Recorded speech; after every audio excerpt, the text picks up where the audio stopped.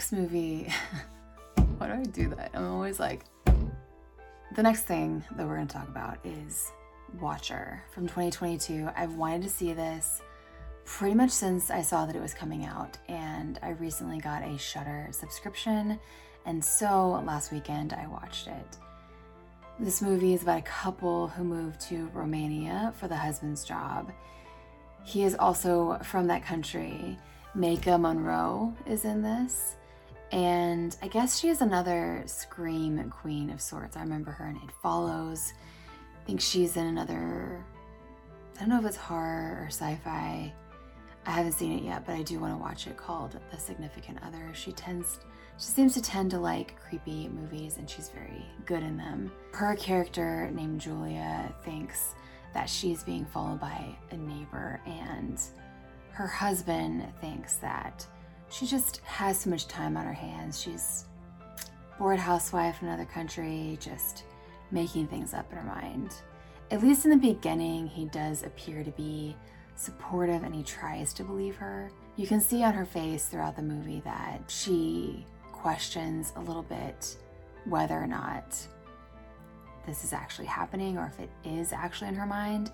And of course, as we're watching, we're wondering the same things too. Pretty much from the very beginning of the movie, I got throwback Rosemary Baby vibes. And it's another example of a movie that is a callback, but instead of just being a direct Rosemary's Baby ripoff, it's its own movie, but has little Easter eggs for people who love classic movies like Rosemary's Baby. Very Rosemary's Baby, but in the right way. The man who plays the Watcher, his name is Burn Gorman, and he is reminiscent of another movie that is a classic, When a Stranger Calls. I think that's what it's called. When a Stranger Calls. The man who is in that movie, who plays the stranger, reminds me a lot of the Watcher in this movie. Their faces are very unassuming, almost generic, but scary at the same time. It's very weird how they do that, but he just has one of those faces. And I definitely was entertained and invested the whole time in the movie. And I have to say, the ending is very important. The ending can ruin an entire movie, but I'm happy to report this movie has a great ending. Let's get into some spoilers, shall we? Julia and Francis are the main couple in this movie. Julia does not speak the language in Romania. In the beginning, like the very beginning of the movie, you get a throwback feel of Rosemary's Baby as they're entering their apartment, down the hall, and the scene where they walk in. It just really, something about that harkened back to Rosemary's Baby. Even in one of the beginning scenes, there's this music that sounds like a lullaby, and it is so reminiscent of the opening song in Rosemary's Baby, and I loved it. So right off the bat, Julia kind of seems uneasy. Just being in a new country, she can't sleep. She wakes up. She goes and looks at the window, and she's looking across the way because there are apartments looking at other apartments. She notices a man that looks like he's looking back at her. She's not alarmed at first, because if you've ever lived in an apartment like that, you do just stand at your window and look out and watch your neighbors. It was like that when I lived in downtown Seattle. You just look across and there's so many other buildings, and you're just like watching people go about their daily lives. It's kind of wild. During the day when Francis is at his job, Julia is out and about exploring the city by herself, also trying to surprise her husband by learning the language. Another callback to Rosemary's Baby, when one night Julia and Francis are out in the city, and as they're walking back to the apartment, they see an ambulance and a crowd gathered. A woman in their neighborhood has been murdered. There is a serial killer on the loose, and it is called the Spider. The Spider, you know, takes the head off of women, basically, or just cuts the throat. We find out that Francis is in advertising or some kind of business, and Julia is a ex-actress who is trying to find her way in life, very aimless at this time in the movie. And yet another scene that reminds me of something in Rosemary's Baby was when Julia actually meets her neighbor in the stairwell. That for some reason reminds me of Rosemary's Baby when Rosemary is down in the basement doing her laundry and she meets one of her neighbors, and they kind of strike up a friendship. So I don't know if anybody else is drawing these Rosemary's Baby connections, but I definitely am. Another day, Julia goes out and she decides she's gonna go see a movie, and there's an Audrey Hepburn movie playing, and I am a sucker for those old movies. I just am obsessed with old Hollywood. So it was really cool to see that she went in to watch an old movie. It was just kind of cool. As she's there, it's, as you can imagine, it's during the day when most people are at work, and it's an old movie, so a lot of people aren't into those movies anyway. You can imagine that the theater was very empty. And as Julia's sitting there watching her movie, she notices someone walks in and sits in an empty movie theater directly behind her, and then leans in to her, and that's my girl. She gets up and directly gets the fuck out. Then from there, she goes to this grocery store and she notices a man who she thinks is the same guy that was the guy from the movie theater, because in the theater, she turns around and looks at his shoes. At the grocery store, she notices a man that's watching her, and she looks down and the shoes look the same. So she's walking around this grocery store all the while aware of him, and eventually she knocks over a jar of pickles, I think, and then runs into the back employee entrance where she can still see outside, and notices that the man who'd been following her comes to that spot and is seemingly looking for her. Calls her husband, and at this point he is concerned and wants to check out what's going on. So they go back to the grocery store and they look at the surveillance tape, and to her husband, it doesn't necessarily look the way that she thinks it does. So this is kind of the beginning of her husband really not believing her. That is such a common theme in movies like this, and it's usually the woman who is not believed, usually the woman who is experiencing the stalking or some kind of paranormal event, you know, insert here, whatever it is. Nobody believes her. And then typically you're kind of questioning if she is seeing or experiencing what she says she is, all the way up until the end. We have yet another night where her husband is working late. She's in her apartment. She's frustrated. She thinks she knows who this guy is. She thinks he lives across the way from her. She stands in her window and says, screw it, I'm gonna wave. She waves, old boy waves back, and she's just like, oh shit. She calls the police, tells them this whole thing.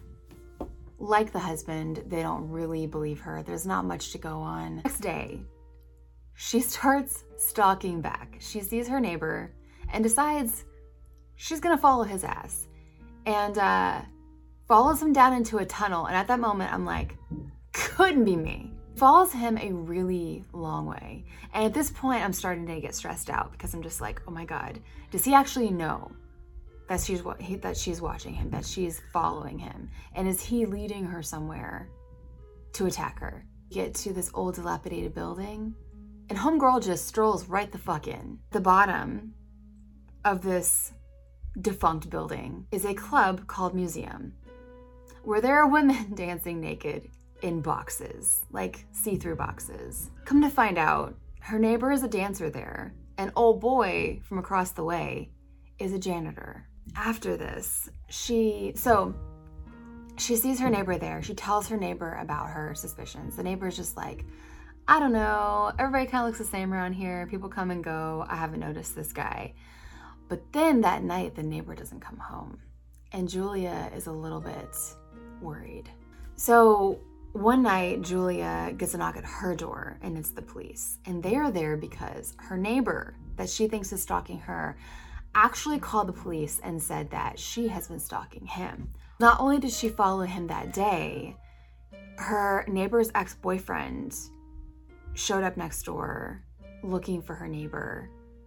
And Julia asks him to go across the way to bang on his apartment door.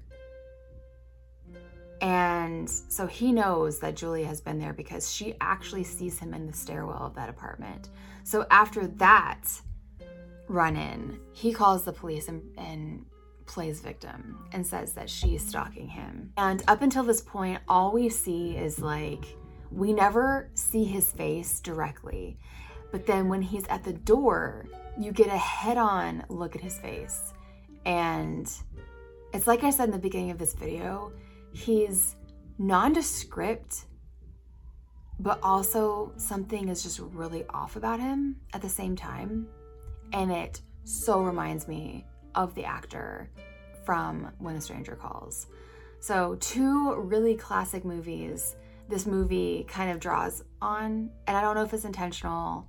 I've been a horror movie fan since I was 5. So I've watched a lot of these movies a lot of times, and it stuck out a lot to me, these comparisons.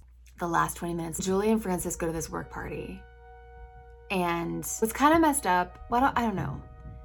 I think it's kind of messed up because Francis and his coworkers speak in, is it Italian? I don't know. Romania. A foreign language in front of Julia the majority of the time, which honestly, if she doesn't speak the language, is kind of rude, but she is learning a bit of the language, and she picks up on part of the conversation where basically her husband and his coworkers are making fun of her about thinking that her neighbor was the spider, because in the news, they caught the spider. It was, I think, an ex-boyfriend of one of the girls that was killed. That wasn't really him. But anyway, she gets upset, storms out, and leaves. And he goes back to the party, which is pretty messed up. Like, wrong decision, my man. Like, you should have left with your wife. I know she's going through some things, and I can understand a little bit because, you know, the situation is kind of putting your job in jeopardy, having a fight with your wife. I mean, you obviously don't want something to happen to your job, but at the same time, your wife thinks somebody's following her. What if she's right? Like, you should really go back home with her. Like, you should not let her go home alone. And it's, you know, like I said, it's the last 20 minutes of the movie, and I just get a bad feeling like some shit is about to go down. So she gets on the subway, and who's on the subway? The Watcher. He comes and sits directly in front of her, and they start talking. He basically says that he just thought a pretty girl was waving at him. He lives in the apartment with his dad, who he takes care of, and he says that he's always just watching people, and one night a pretty girl waved at him. And he actually thinks that Julia owes him an apology for following him. And you think, maybe all this was in her head. You still have a bad feeling. Julia goes home and she's like, fuck this, I'm leaving. So she's packing a bag, but then she hears music next door, and is her neighbor alive after all? So she walks over, knocks on the door, and the door is open. So she goes in, goes around the corner into the bedroom, and her neighbor is missing her head. Bag comes over her face, and she's out. Comes to in her neighbor's bed, and she was right after all. The Watcher is actually the spider, and she's in bed and she hears her husband come home. She tries to scream for him, and then she can't scream anymore because the spider slits her throat. She's crawling to get away, but obviously it's very, very slow, and the Watcher basically just knows that she's not going to go anywhere. She's not going to get away. So she's crawling and crawling, but she's bleeding out. And he gets on the floor with her and lays next to her and watches the life drain out of her. Her husband calls her phone and he can hear it ring through the wall. So he goes over next door, sees the Watcher leave the apartment, and realizes, you don't belong there, my guy. Then the Watcher gets shot because Julia knew that her neighbor kept a gun in her coffee table, and that is what she was crawling towards. And then she played dead so that he would leave and she could get to the gun. So she saves herself with a gaping neck wound. Because I know some people can survive that kind of wound. And her husband is just standing out in the hallway like, what the fuck? That scene in the movie. But after it ends, I think to myself, okay, divorce or he can't tell her nothing till the end of time. I would definitely, out of my Freddy rating system, I would give this movie, are you ready? Are you ready? 4 out of 5 Freddys. It was so good. It honestly was so good. I would highly recommend watching this movie. It was really all that I wanted it to be. So, if you have seen this movie and you agree with my rating, let me know. Or let me know what you would rate this movie. Leave this video a like, subscribe if you like these kinds of videos, and you can visit me on Instagram at Horror Mom Podcast, my other podcast, Spooky Mom Podcast, where I talk about true crime and paranormal, H. Alexandra Matthews, where I just post a bunch of stuff of my kid because I'm obsessed with her. And that is it. So, I'll see you in my next